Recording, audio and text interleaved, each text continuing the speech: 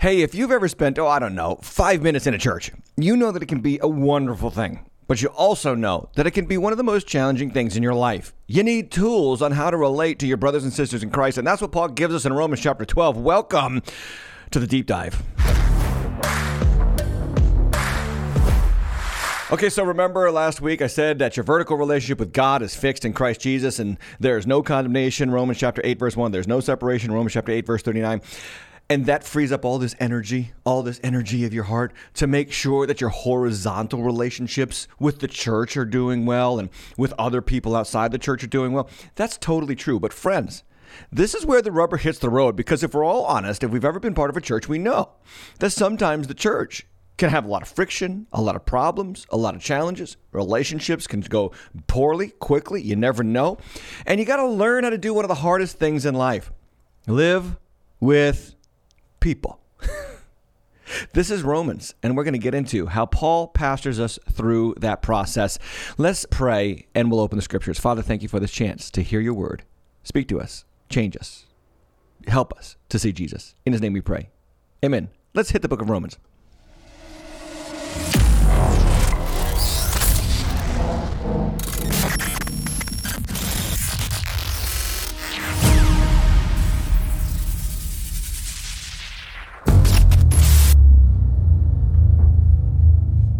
Yes. It is Deep Dive, ladies and gentlemen. The 25th episode of Season 5.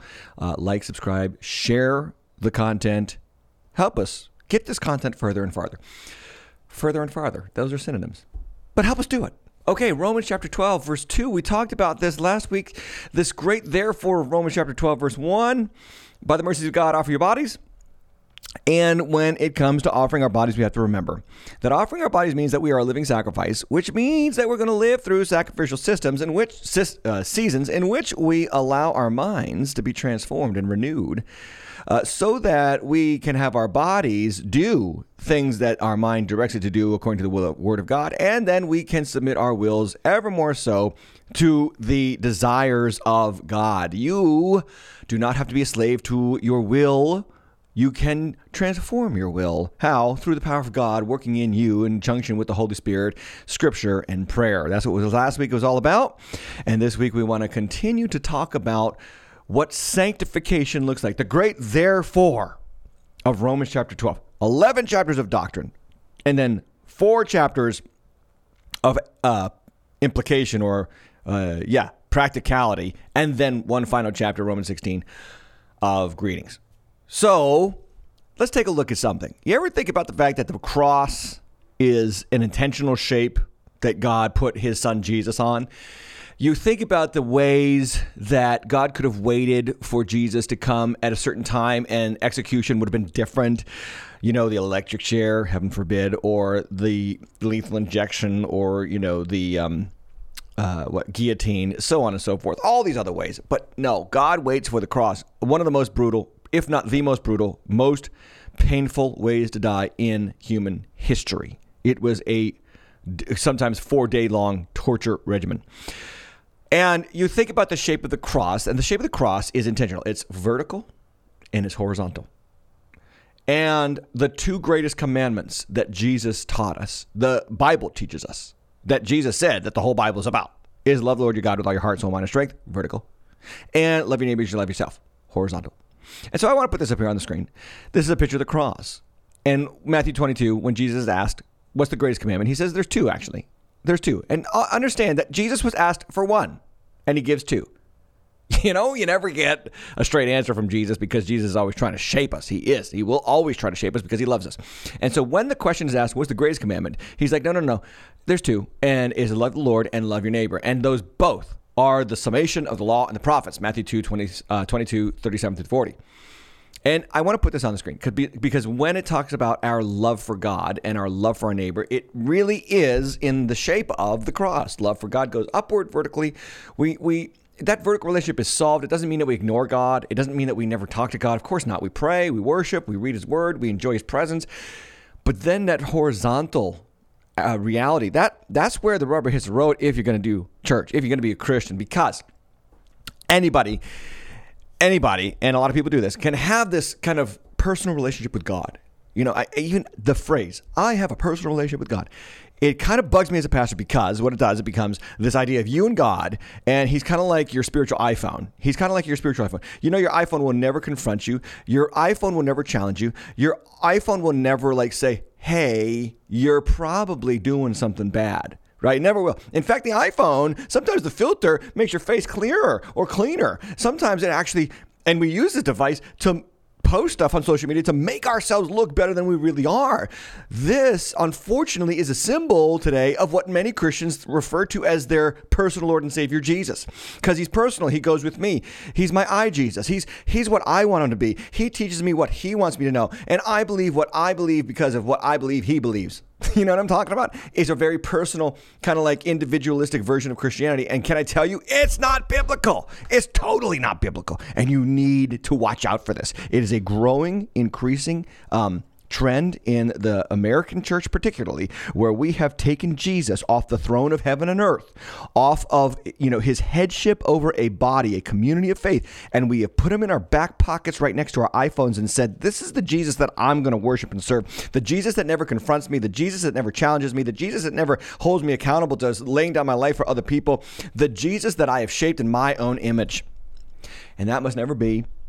And this is not Christianity. This is not Christianity.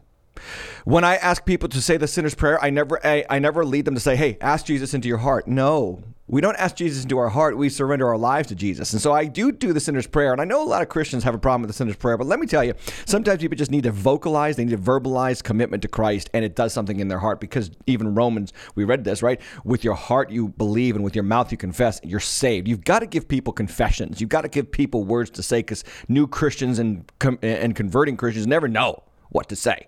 How do I say yes to Jesus? Well, here's how you say yes. Anyway, that's a little off topic. Now we're going to talk about what Paul is getting into here in Romans chapter 12, verses 9 to 21, because we first mentioned last week that he's talking about laying down your life, surrender. It looks like this, that you have a good estimation, a humble estimation of yourself. You see yourself as part of the body, and then you're actively engaged in serving the body. Now he's talking about, okay, when you want to get involved in the body, and every Christian should be involved in the body. Every Christian should be involved in a local church. I am 100% convinced of this. There is this new kind of form of Christianity where we have watch parties and we watch our favorite celebrity pastor on YouTube and we think, okay, that's going to be our church. That's not church. You can do that to an extent when you're trying to just kind of maybe find a church, but eventually you kind of want to get into a church where you can serve and love others, where you can use your gifts to serve others, where you can develop your gifts, where maybe you, who knows, who I'm talking to right now, you should be preaching one day. And you know how I got to this place? By being involved in the church. You know how I got to the place where I'm preaching on a regular basis and people get saved and through the Holy Spirit's ministry through me that they respond to Jesus and grow in Jesus? That happened because I was involved in the church. I was in the family of God. I was committed to other believers, even when they bugged me, even when they didn't like me, even when I had a hard time with them, even when there was friction. You cannot forsake the gathering of yourselves together. Hebrews chapter 10 talks about that. And so today we're going to talk about, in Romans chapter 12, how we get involved in the body in a way that God helps us grow and guards us and shapes us for true Christian community. So with that in mind, let's talk about what it meant. Two passages that we're going to concern ourselves with in Romans chapter 12. Verses 9 to 16 and then verses 17 to 21. Verses 9 to 16 deal with this, what Christians do in relation to each other. So just table this as one side of the discussion. How should Christians relate to each other? Because that's kind of important. If you're going to be in a part of the church, you got to know, well, how am I supposed to relate to these people? You think about when you join a church, you're in community now with a bunch of strangers you've never met. Well, you got to figure out real fast the nuances of that community. What are the expectations of that community? If you were going to the army, they'd tell you real fast, okay, this is what is expected. You're going to run this fast. You're going to run this far. You're going to eat these meals. You're going to sleep this time. You're going to wake up and you're going to go here and you're going to do that. I mean, now in the church, remember, we are in some ways the army of God. We are in some ways in boot camp the moment we get saved, because we need to learn, okay, this is what the church does do. This is what the church doesn't do. And that is a process. But thank God we are not without a guide. And so really Romans 12 is kind of like boot camp for new Christians, boot camp for how to relate to your brother or sister in Christ. You are not without a guide. You are not without specifications. And Paul gives us that here in Romans chapter 12. Let's look at verse 9. Let love be genuine. Let love be genuine. There it is. All starts with love. You want to talk about being in the faith? love. Love your neighbor as you love yourself. Let love in the church be genuine. Abhor what is evil. Hold fast to what is good. Love one another with brotherly affection. Outdo one another in showing honor. Do not be slothful in zeal. Be fervent in spirit. Serve the Lord. Okay, Paul, we get it. You got a ton of commandments here. These are imperatives in the Greek. Imperatives being this is what you're supposed to do. Indicatives being this is who you are. Well, these are a bunch. This is just a litany. Boom, boom, boom, boom. He's like bullet listing all the things we're supposed to do to be Christians amongst each other. And the very first thing, what does he say? Let love be genuine. And that word genuine in the Greek is anipokritos, which is or without hypocrisy. Without hypocrisy. What is genuine love? Well, John Stott puts it like this. The church must not ever turn itself into a stage. Oh, John Stott can really summate a verse of scripture. And I love that statement. The church must never turn itself into a stage. And I got to say, modern Christianity in America has just done that exact thing, where everything is about your appearance. Everything is about, faking it. Everything is about like appearing better or fighting for position or looking like, the part of a genuine Christian, but you're not genuine. Love is in some ways in the modern Christian movement, love is what I call sloppy sentimentality. Sloppy sentimentality. And Paul is going to give us a couple of keys to what true love in the church looks like. Okay, first off, he says this, abhor what is evil, hold fast to what is good. So there's two commandments that kind of define what genuine love looks like. And that means that genuine love looks like this. Genuine love discerns. You should actually just say that word out loud. Discerns. Yeah. Genuine love discerns what is good and what is evil. You cannot rightly love someone if you don't hate certain things regarding that person. Not the person, but certain things that they might do or certain things that you might do that are not good toward them. What I'm saying is any real true love for someone, it requires hatred of what hurts them or you. You cannot love a child rightly without hating them running into traffic. You cannot love your spouse rightly without hating the idea of them cheating on you. You cannot love your brother and sister in Christ without abhorring what is evil. There are too many churches that tolerate evil. We'll get to that in just a moment. They tolerate things that hurt Christians, and they do it in the name of love. They do it in the sense of, well, I don't want to upset them. What? Upset them. What they're doing is hurting themselves. And it is so easy to fall into this trap where we all want to be liked by everybody. We all want to be appreciated, or we want to be celebrated. And not many people want to be discerning. They don't want to tell people, look, stop this action. Now you say, wait a second, I don't have a comfortability with telling people what to do and what not to do. And, that's something that you grow into as a Christian, but that's why God gives you elders and leaders and authority in the church. And we're going to talk about that in just a moment. You've got to have a church that does a healthy bit of discipline. Church discipline is what keeps people on the straight and narrow.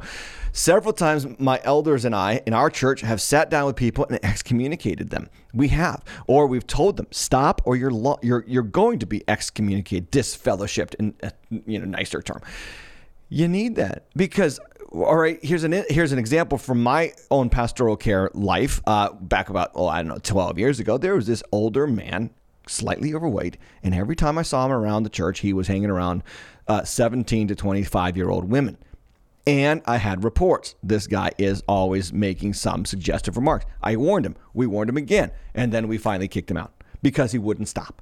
And when we kicked him out, he was not happy at all. But you know what we did? We abhorred what was evil. The predatory nature of his sexual advancements were evil. And we loved the ladies of our church and their purity. And we wanted to hold fast to what is good.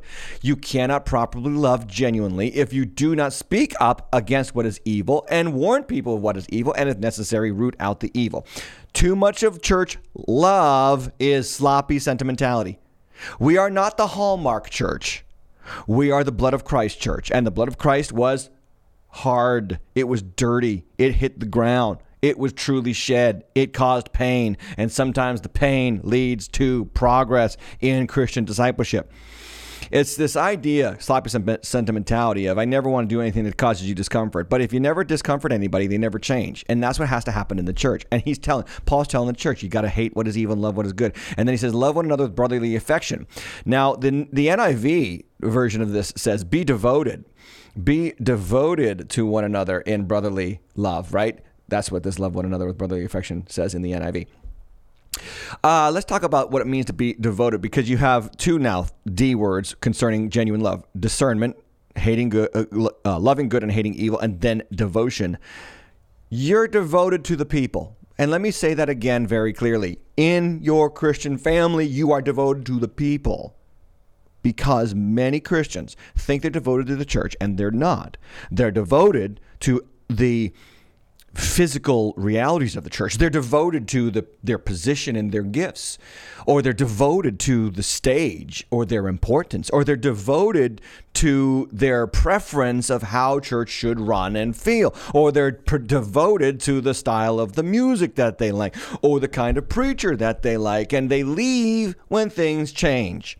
And I have seen this happen over 24 years of pastoral ministry, that people will leave over stupid little things that we change that are not the people, No. And they leave, and this is what happens. And man, I'll tell you, just warnings for young Christians. When you leave a church, you leave the people. And this is what happens so often in church life. People leave over, okay, they changed the music, or they changed the style, or they changed, who knows, stupid little stuff. They changed where the church was located. They changed the color of the carpet. I don't know, stupid stuff, right? Then they don't realize that when they leave the church, because of the physical plant of the church, they've also left the people, and then they want to be connected to the people after that, to the church, over the physical plant stuff. And that's not right, because you have just turned your back on the whole body of Christ, but now you miss the people and the connections. And that's not fair. That's not right. That's not good. And you've done it to yourself, and that's not healthy. You've got to be devoted to the people and let the externals, the external realities, just change. It's okay. I mean, I understand. I understand we all like certain music. I understand we all like certain, Bible versions.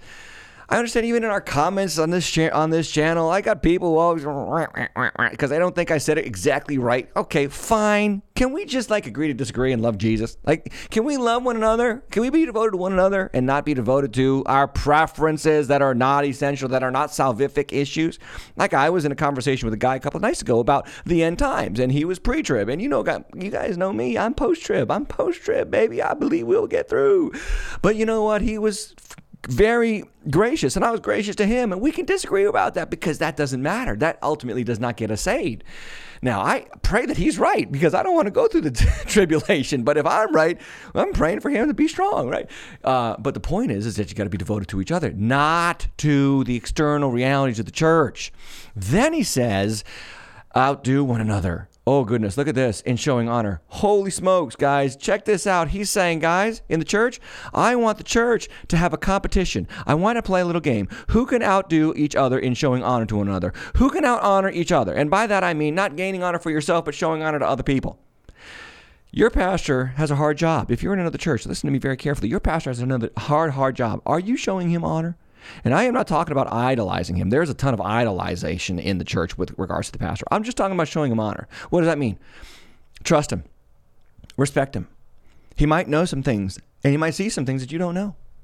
And then just beyond your pastor, how about your fellow brothers and sisters? Can you show them honor? Can you try to show them deference and respect so that they feel like they are honored by you? Hey man, honor is healthy. When I feel honored, I feel good. I feel strong. I don't feel proud. And honor is just saying, look, I think you're valuable. That's what it means. It doesn't mean I think you're special. It says, I think you're valuable. I think what you bring to the table is so good and so necessary. And I just want to tell you how much I appreciate that. That's showing honor.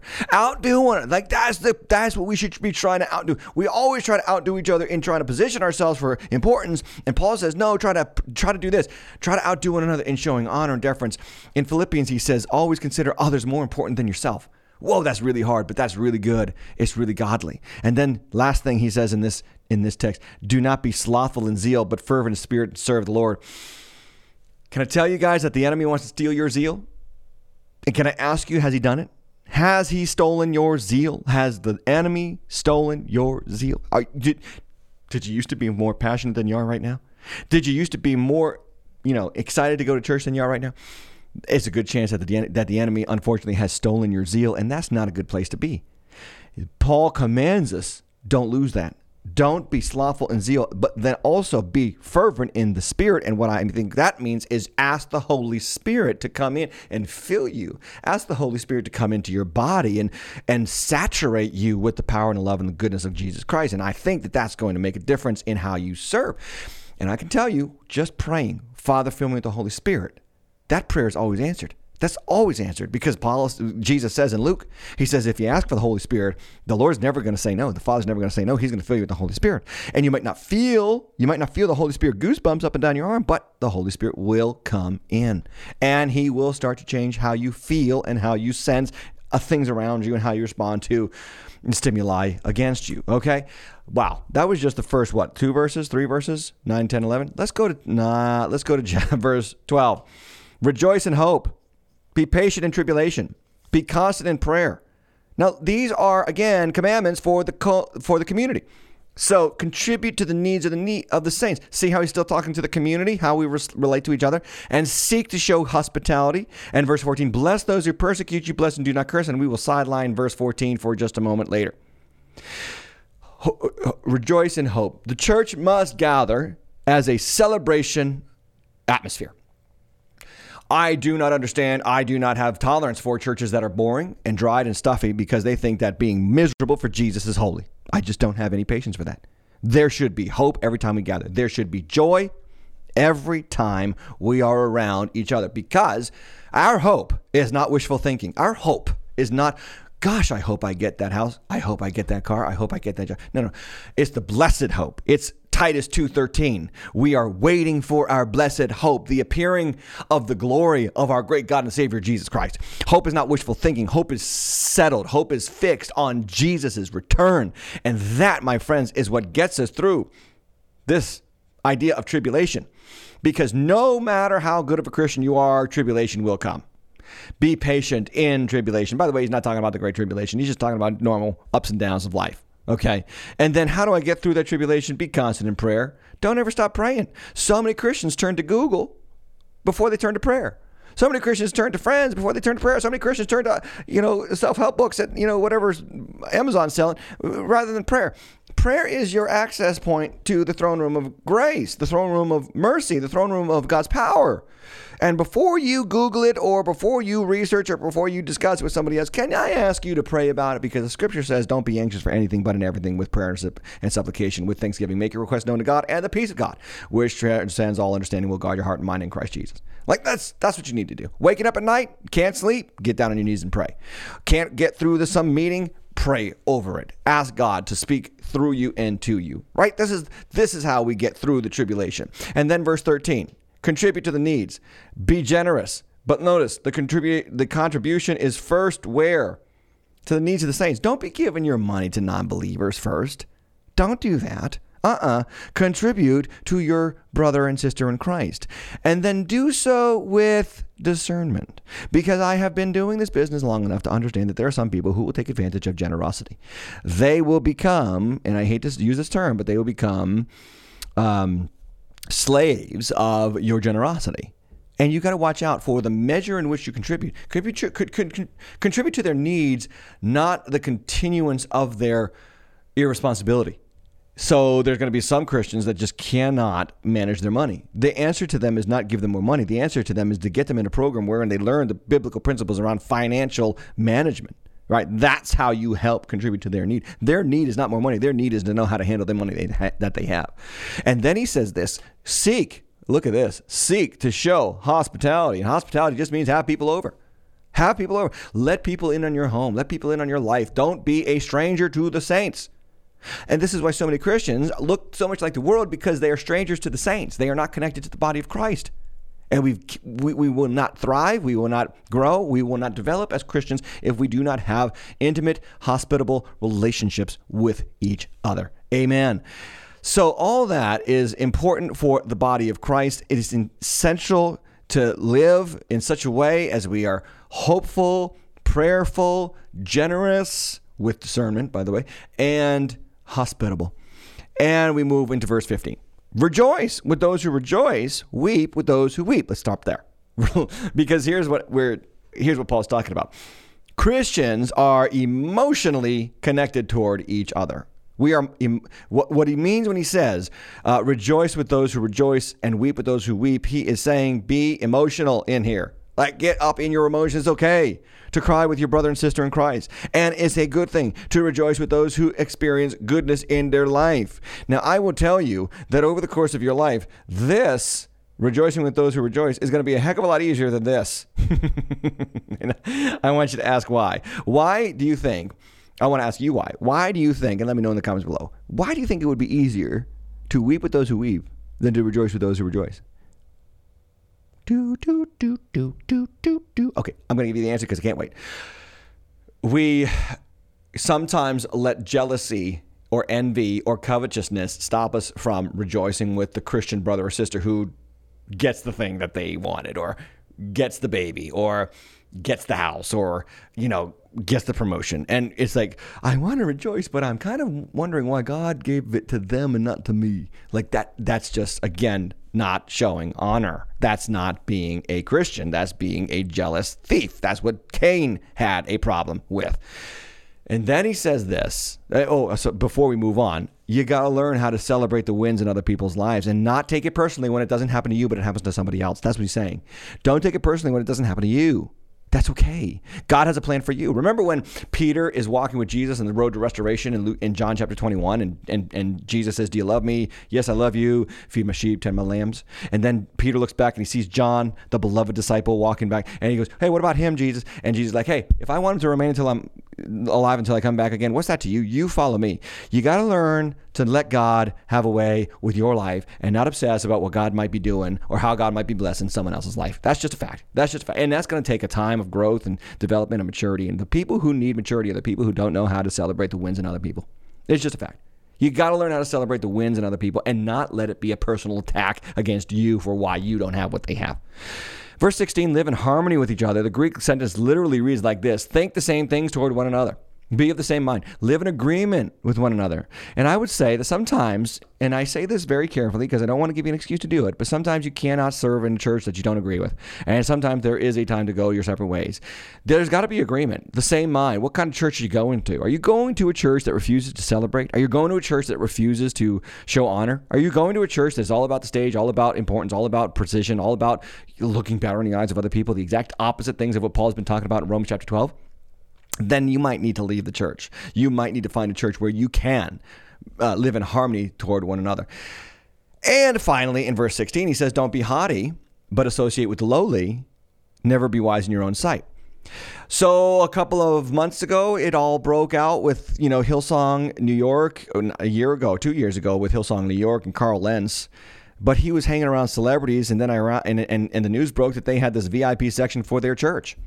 And I covered the Hillsong documentary, and you can go check that video out. We'll put it in the description or in the comments below about how you can check that out after this episode. But I think that the chain started to break when they started to have a VIP section for their celebrities. Now, let me stop everybody right now who in the comments wants to talk about all the other ways in which Hillsong is ungodly. Please stop. Please stop. I'm sick of your self-righteous comments. Okay? Hillsong is a church that loves Jesus by and large. They have some leaders that fell. They have some leaders that had problems. Stop looking down your nose at them before it happened to you.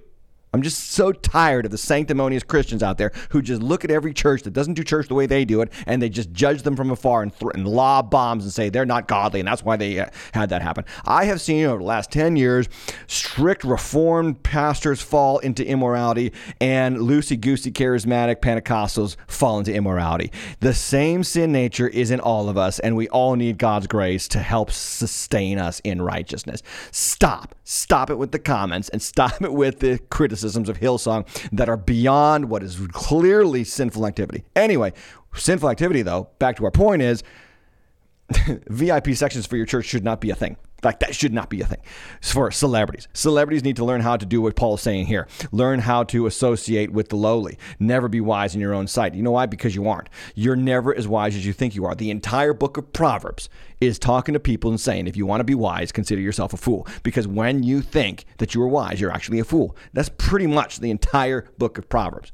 Anyway, connected to each other. That's what Paul's talking about here. And in 1 Corinthians chapter 12, remember, he's writing from Corinth to Rome. And he says, this makes for harmony. 1 Corinthians chapter 12, 25. This makes for harmony among the members so that all the members care for each other. If one part suffers, all the parts suffer with it. If one part is honored, all the parts are glad. We're members of one another. We must care for one another and celebrate with one another, and sometimes weep with one another. Then Paul shifts the gears in Romans chapter 12. In Romans chapter 12, verse, we were just at verse, where were we? 16. So now in verse 17, he's going to shift the gears, and he's going to talk about this content. What Christians do in response to enemies. What do Christians do in response to the people that hate them? What do Christians do in response to the people who are against them? And now let me just say something very, very clearly. Lean in. Lean in. Get closer to the screen. Are you ready? Church will always have enemies from the outside and from the inside. There will be people who attack the church from the outside. I think that one's like a no-brainer. We all see those people coming. Can I tell you the people that we don't see coming? The people on the inside. The people on the inside. So when we talk about response to a Christian's enemies, can we acknowledge first that even in the book of Acts we see throughout the narrative of the book of Acts, and I did the whole book of Acts on this channel, and you can go back and look it up, and we'll put it in the description below the playlist for the book of Acts. There was attacks from right away from outside, right? When the religious leaders are telling Peter and John, don't preach this name anymore. We're going to imprison you. We're going to kill you. There's Herod killing James, Herod imprisoning Peter. There's external enemies. Then the far more subversive enemy in the church is the internal enemy, the Ananias and Sapphira, the false Christians, the fake disciples. Nehemiah had this problem too. He's attacked from without by the foreign nations around Israel as he's trying to rebuild the wall, and then he's attacked from within, Sanballat, Tobiah, and Aram. And they come in from within, and they try to subversively populate the people of God to bring about a real evil spirit within the church. Now, let me just say something. I'm going to put this out on the screen first. I would say that the outside enemies of the church, obviously pagans, and I mean the people who worship everything except Jesus and they hate Jesus, okay? Idolaters, these are people who make sex, drugs, rock and roll, the whole thing. Everything's amazing. And, you got to watch out for these people. We do that on the deep end, right? Immoral culture, we do that on the deep end too. We talk about all the people that are just pervasively pushing the stuff on us. And I would call this aggressive perversion as well. So outside external enemies are very obvious. There is an inside list that you need to be aware of that Jesus was extremely hard on. Religious elitists, fake Christians, and false prophets and false teachers. Religious elitists, fake Christians, and false teachers and prophets. Read Matthew 23 when you get a chance and look at how Jesus talks about the woes to the scribes, the Pharisees, the hypocrites, the people who were fake, the religious elitists. He says, you travel across, this is verse 15, you travel across land and sea. You want to make a single disciple, and when he becomes a proselyte, you make him twice the son of hell as you are. Them's fighting words. Them strong. I have 1 Timothy chapter 1 open here on the Bible Cam because Paul says, first thing he says to young Timothy, the pastor of Ephesus, is this: I urge you when I was going on to Macedonia, remain in Ephesus, charge certain persons not to teach any different doctrine. When you talk about charging certain persons not to teach different doctrine, man, that takes guts to confront and stop the different doctrine enemies in the church. Then look at this. Oh gosh, my word, look at this. Down at the end of 1 Timothy chapter 1, he says this charge, verse 18, I entrust to you, Timothy, in accordance with the prophecies previously made about you, wage the good warfare, holding faith, good conscience. By rejecting this, some have made shipwreck of their faith, among whom are Hymenaeus and Alexander, whom I have handed over to who? Satan. Not the counseling committee, not some other brother or sister. I haven't handed these people over to, this little group of people. Oh, they caused trouble in this small group. Let's put them over here in this small group. No, I handed them over to Satan that they might not learn to blaspheme. Whoa, those are strong words. Here's what I want to say about enemies from within and enemies from without. This is the number one mistake we make. Are you ready? This is the number one mistake we make. We give the enemies outside and inside the same treatment. And they must never, ever receive the same treatment. Are you following me here? Because we are supposed to love our enemies. But when the enemies are in the church, man, we got to be completely different in our take on those issues. one of the things that I have seen happen with inside enemies is this. Oftentimes, inside enemies, religious elitists, fake Christians, false teachers, and prophets, often are tolerated in love. And the argument goes like this. Oh, we're supposed to love them, and I don't want to cause division, and I know that they speak heresy, but they really love the church, and they love the people. Sometimes they're an Absalom. Sometimes they're Ananias and Sapphira. Sometimes they just want to use the church for their own promotion. And we got to have strong leaders and elders and people who will say, enough. You're not doing that here. Remember that one of the strongest rebukes in the book of Revelation for one of the 7 churches in the first 3 chapters is written to Thyatira, the church of Thyatira. And Jesus says, I have this against you. You tolerate that woman Jezebel. She calls herself a prophetess. She's teaching and seducing my servants to practice sexual immorality. You got to get this woman out. Or consider 1 Corinthians chapter 5, when the man was sleeping with his father's wife. And Paul says, hand this man over to Satan. No, don't try to counsel him. No, don't try to fix him. No, don't try to disciple him. Hand him over to Satan. This is something that even pagans think is disgusting. Watch out for people who cause division. Romans chapter 16, 17. We'll get to that. I urge you, brothers, to watch out for those who cause division and put obstacles in your way. Watch out for people who divide the church, who label, their group, the insider group. Watch out for cliques. Watch out for people not stepping outside their comfort zone relationally, because that's cliquey, and that's not what the church must do or be. So when we talk about, listen very carefully, back to the big point here in Romans chapter 12. There are outside enemies and there are inside enemies, and they should not receive the same treatment. They got to be treated differently. Why? Because they are different. And what Paul is going to get to in Romans chapter 12, he's talking to external enemies. Please understand that. So these rules that he unpacks in Romans 12, 14, and 17 to 21 are not for false believers, religious elitists, and what was that third category that I put up there? Fake Christians. This is for those external enemies. This is how Christians respond to the people outside the church who hate the church. Let's go to the text. Verse 14, bless those who persecute you, bless and don't curse. We are not the cursing people, we are the blessing people. We don't curse even the people inside church that are enemies. We bless people, though, who are outside of us and curse us. Verse 17, repay no one for evil. And then look at this little qualifier, but give thought to what is honorable in the sight of all. How do I do this in such a way that the community will see that I am living honorably even though they aren't? Right? Verse 18, if possible, 2 qualifiers. If possible, and so far as it depends on you, what? Live peacefully or peaceably with all. This is so important, and you got to understand these 2 qualifiers are essential, because sometimes it's not possible and sometimes it's not, depending on you. Sometimes there are just some people that will fight, and there's nothing you can do, and you got to just turn and walk away. You just got to ignore. Pastor, should I ignore my sister who always wants to pick a political fight with me around Thanksgiving? Maybe. Pastor, should I ignore the guy at church, at work, who just wants to strike up the conversation that we're all going to get into a big fight about in front of everybody? Yes. You can't be fighting all the time, Christians. You can't be picking fights all the time. There is a time to fight. Yes, there is a time to disagree lovingly. And even with your enemies, there is a time to have a back and forth that might get passionate, but you have to have it out with them. And yet at the same time, you got to do it in a way that's honorable. You got to do it in a way that's good and healthy.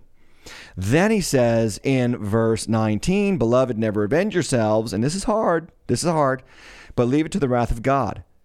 You know, when God says to Abraham, he says, I'll bless those who curse you and I'll bless those who bless you and I'll, man, did I ruin that text. I will bless those who bless you, he says in Genesis 12, and I'll curse those who curse you. We are not cursing people, we are blessing people. Why? Are you ready? This is the best news ever, because God's better at cursing than you. Your cursing's got nothing on God's cursing. I mean, he is an expert. He can curse, and it's a fixed curse. Okay. And what I'm trying to tell you is, when you hurt, he hurts, and he feels it, and he stores up wrath. And that's what Scripture says. He is storing up wrath on the day of judgment.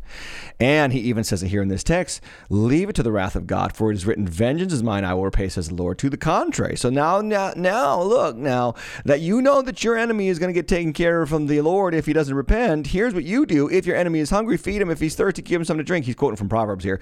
For by doing so, you will heap burning coals on his head. Do not be overcome by evil, but overcome evil with good. Can we just talk about one thing real quick? No matter how committed you are to Jesus, there will always be someone attacking you. In fact, if people are attacking you more, it might be because you are seriously committed to Jesus. Like, that's okay. It's okay to get attacked. You're not doing something wrong necessarily. But when the attacks come, don't curse. Don't try to hurt. That's not who you are. Why? Because you were once, if we go back to Romans 5, verse 10, you were once at enmity with God. And verse 8, while we were yet sinners, Christ died for us. In other words, while we were doing what he didn't want us to do, he died for us. And Jesus loved his enemies in saving us. And so we love our enemies as saved people of Jesus. That's how it rolls. That's what Christians do. So you don't curse, you don't repay evil, you don't take revenge, and you don't let evil be something that overcomes you in your life. Let's just talk about that one little text there. Doing so, you will heap burning coals on his head. There's a lot of textual criticism about that, a lot of contextual criticism about that text. Some people interpret that to be that the Egyptians, they would carry hot coals, to their home to heat their stoves, and heaping hot coals was not a way of burning them up. It was a way of actually even helping them more. So he's not saying do this good stuff to really stick it to them. No, he's not saying that. He's saying you're gonna help heat their heart up, heat their life up. Maybe your blessing will turn into their getting saved. And isn't that really what we want, even for our enemies? Isn't that what we really want? I think so. And we'll talk about an example in just a moment. At the end of the day, remember that Jesus said in the Sermon on the Mount, blessed are the peacemakers, not the war makers. Blessed are the peacemakers, not the conflict creators. They shall be called sons of God. Now let's talk about what it means. What it means is this. We've been talking about the why and the what of surrender, right? We talked about this last week, and we're going to pick it up this week. And what he's talking about is a portrait of Christian relationships within the church, and then a portrait of Christian relationships outside of the church. So what should our portrait of Christian relationships look like in the church? First, genuine. Second, discerning. Third, devoted to it. You're committed to the church. You honor other people. You are passionate, never lacking in zeal. You are hopeful. You are enduring. You know that even though life might stink right now, Jesus is coming back and it will all be made right, and he will wipe every tear from your eye. You are generous. You are hospitable. This is what a church should look like when we relate to each other. This is boot camp, guys. This is boot camp. Okay, so you're not faking it. You're not just saying you love people. You're actually loving people. You're giving yourself. You're surrendering your rights to have special, solid relationships. And I said on the deep end yesterday, and I didn't complete the thought, so I want to complete the thought today. Any successful relationship requires sacrifice. Any successful relationship requires you saying no to this so that you can say yes to this relationship. A marriage is like that. Kids are like that. Job is like that. All of them. Okay, you want to work somewhere and thrive, you got to say no to all these other opportunities to say yes to that. You want to be married, you got to say no to all these other people to say yes to this person.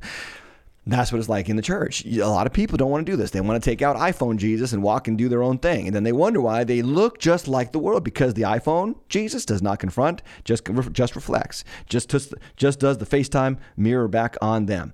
And that is how it goes for a lot of Christians. No, boot camp is these 7 key portrait qualities of Christian relationships. Let's talk about a portrait of external relationships. This is what Paul is talking about in verse 17 to 21. So we are peacemaking. We seek peace at all costs, as much as it depends on us. When it doesn't, we walk away. When it can't be fixed, we walk away. Returning good for evil. We don't curse. We actually bless. And you know what? Try it. You haven't done it yet? Try it, okay? Number 3, trust in God's justice. He'll take care of those who hate you. He will retribute those who persecute. And number 4, even serving our enemy. Even serving our enemy, okay? Now, the church in the first century did this, and God transformed the Roman Empire through them loving their enemies as they were being killed, as they were being burned alive, as they were being crucified. They prayed for their enemies. That's what Jesus models for us on the cross. Father, forgive them, for they know not what they do. And to the cursing and then suddenly repentant thief on his side, today you will be with me in paradise. Jesus models for us how we're supposed to treat those outside of the church. And remember, back to my thought, you don't treat enemies outside the same way you treat enemies inside. Enemies inside need to be rebuked. They need to be sometimes removed. They need to be challenged. They need to be confronted and all that kind of stuff. But when it comes to the outside external relationships, we got to do whatever we can to do the 4 things here. Make peace, return good for evil, trust God's justice, and serve even our enemy. Can I recommend a book for you? This book changed my life. I read this book about, I want to say 2015. I think I read it, so that was 7 years ago. Louis Zamperini was an incorrigible child in Southern California. He became an Olympic runner, went to war in World War II, was a prisoner of war, and was tortured and beaten ruthlessly by an infamous Japanese commander named the Bird. That was his nickname, the Bird. And Laura Hillenbrand wrote a book called Unbroken. I cannot recommend this book enough. You've got to read this, but it will change your life. Powerful. Now, please, please, please promise me that you will not watch the movie, because the movie is not that good. And Angelina Jolie directed the movie, and it ends at a stupid, pointless moment. It really does. I'm just like, the story's not over. Like, it ends with the war being over and him like lifting up this log and like, everybody's like, look at him standing there lifting up the log. Like, that's not the whole story. That was not the redemption of Louis Zamperini. And they do kind of like do a little thing at the end, a little line. And I know some of you are going to click along there and say they did a part 2 to the movie, and but it was a Christian movie and it wasn't that good. Okay, I'm just going to be honest with you. Read the book. Books are better than movies all the time. They are always better than movies. So this guy, he went into the war. He was tortured brutally for, I think, a year at the hands of this guy, the Bird. Came home, turned to alcohol, PTSD, the whole thing. He was abusive to his wife. He was suicidal. He was an alcoholic, and he went to a Billy Graham crusade at the behest of his wife. Billy Graham preaches Christ. He wants nothing to do with it, and he's about to walk out, and Billy Graham just strikes this moment with the guy, not directly, but just says something, and he flashes back to when he was stranded on a raft in the middle of the Pacific Ocean, that he said, Lord, if you would save me from this mess, I will serve you with the rest of my life. And he walked down to the front of that crusade, at Billy Graham's crusade in Southern California, gave his life to Jesus Christ, and made a miraculous transformation. And then he even went back, this is so powerful, to the very captors that he was under in Japan, and preached the gospel of Jesus to them, greeted them, loved them, shook their hand at Sugamo prison, and said, believe in Jesus and have everlasting life. I forgive you and he forgives you. I mean, my friends, only Jesus can do that. By the way, he eventually did find out that the Bird was alive and he had been living in exile, and Louis Zamperini sought him out. Oh my gosh, I'm totally ruining the whole book for you, but I'll just tell you, just skip this if you don't want to hear it. He sought him out to meet him, tell him about Jesus. The Bird refused. Louis sent him a letter saying, I would that you would receive Jesus and spend eternity with him and me. I mean, that kind of forgiveness, when you think about the horrors, read the book because I haven't really ruined hardly anything. The horrors that he experienced at the hands of the Bird, and to want that guy to come to know Jesus and go to heaven. God only can do that kind of transformation in someone's heart. God only. So what does surrender look like? We talked about humility, community, and activity last week. We're talking about genuine love this week, and we're talking about peacemaking this as well as this week. So genuine love amongst the brothers and sisters in Christ, and peacemaking with those outside of it. In sum, what it means is the church must cultivate a culture. The church must cultivate a culture of genuine love while responding to external hatred with peace as much as possible. They will know, Jesus said, we are Christians by our love for one another. So if we're not loving each other, they won't know we're Christians. They won't know. And the first century church was marked by an eternal, steadfast love for each other, and they cared for each other. In fact, the Romans used to call them incestuous because they would marry their brothers and sisters of Christ. They would refer to people as brothers and sisters, and then they would marry each other because they weren't brothers and sisters biologically, well, except through Adam and Eve and Noah. But, they weren't that close, but they would marry each other because they were that close. They were like family, and it was strong, and it was very visible, and the world took notice, and it changed the Roman Empire. And then, of course, the Christians got power in the Roman Empire, and then power corrupts everything, even the church, and, the rest of the story. So on and on it goes. This is the problem with the church. We just got to love one another, and we got to have a peaceful mindset to those outside the church when they hate us. Why does it matter? Summing up, guys, the church is this. Are you ready? A messy and challenging, yet vital and essential community, seeking to exemplify the love of God among its members and to our world. That's why it matters. They will know we are Christians by our love for one another. And yes, if you spend 5 minutes in the church, it's messy, it's challenging. You got just 5 minutes. You might come to my church. You might go to another church, and it looks from the outside, it looks great. My memory serves me of that old song by Bette Midler, From a Distance. The world looks green and white, But when you get close, there's war, there's factions, there's division. The church is the same way. From a distance, here's the church, here's the steeple, right? Here's the church, here's the steeple. open the doors and see all the messy, challenging people. Seriously, that's the church. But at the same time, it's an essential community.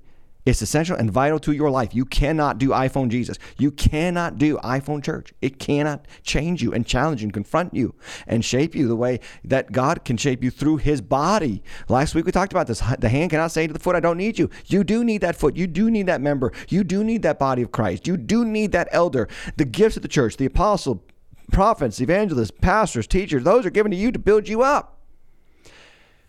And that so that you might grow in love and exemplify that love to the world. And hopefully that happens more and more the closer and closer we get to Jesus' return. That's the episode, guys. Like the video. Please do me a favor and like the video. Share it. Subscribe. I would appreciate that so much. Would you please consider supporting the channel as well? The Cash App, Tim Hatch Live or timhatchlive.com support. Thank you so much for tuning in. And next week, we don't have the deep end. I don't know if we'll have the deep dive, got to be honest with you. No, we probably won't. But we will have 10 Questions with Tim, which I think is like your favorite video of the entire channel. It's the one that gets the most views anyway. And I love it myself because you ask me questions and I answer them. So ask at timhatchlive.com or in the comments below. And it's the first Thursday, which is next week, believe it or not, a week from tomorrow. So I hope you have a great Wednesday night. I hope this content has helped you. And I hope you'll tune back in next time we are live on the channel. Until then, God bless you, everybody.